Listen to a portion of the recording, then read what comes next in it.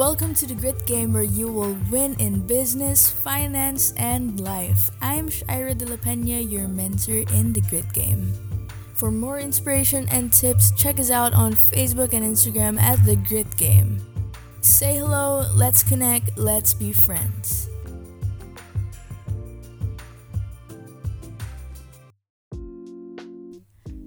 Hey everyone, this is Shaira De La Pena, your mentor in the Grit Game, and in this episode, we will be talking on why you should chase competence over credentials. First things first, credentials does not equate to competence.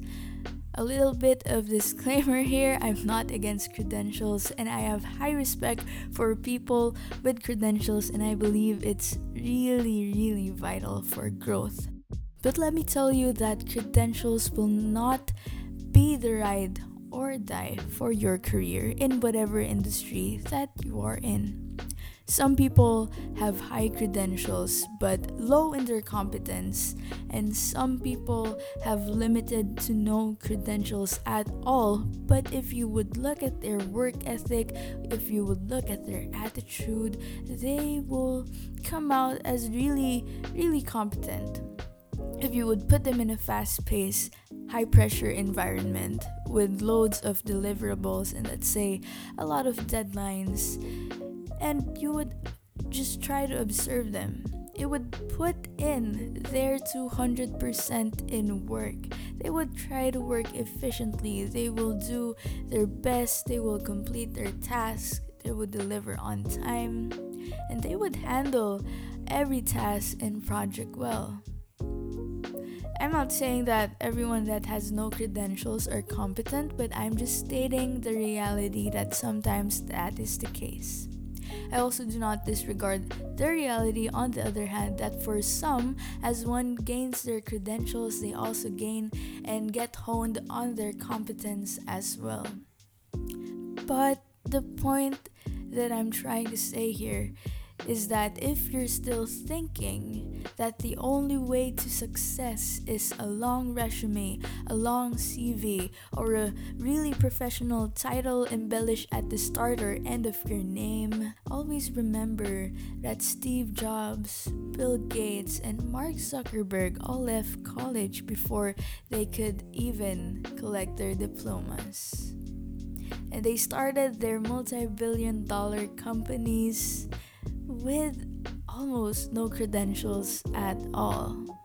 So instead of just aiming like I want to gain that MBA, I want to gain that doctorate degree, I want to graduate in that well-renowned institution, and I want to take up this course, I want to take up this other course, and I want to take up all the courses that are related to my industry. Aim on these as well. I want to build a strong work ethic. I want to take concrete action to my ideas.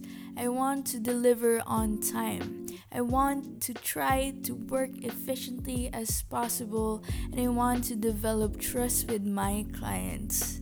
And I want to have bulletproof grit, and the list goes on and so forth. So let's chase competence as much as we chase credentials. Because if you build your competence first, if you build on that, if you build on your work ethic, if you build on how efficient you would work, if you build on your attitude, if you would build on your personality, and all of the factors that equate to competence or to being competent, if you build on that first, your credentials will follow. So the Grit Game question for today, what specific steps should I do to build my competence? Feel free to share and tag us in your answers in our Facebook and Instagram page. Just search us up in the Grit Game or use our hashtag the Grit Game. That's about it. Thanks for tuning in this episode. If you want to learn more, go ahead, give us a like on Facebook, follow us on Instagram at The Grit Game. Let's start a conversation and be winners like we do here in The Grit Game. This is Shaira De La Pena, your mentor here in The Grit Game, and we will see you in the next episode.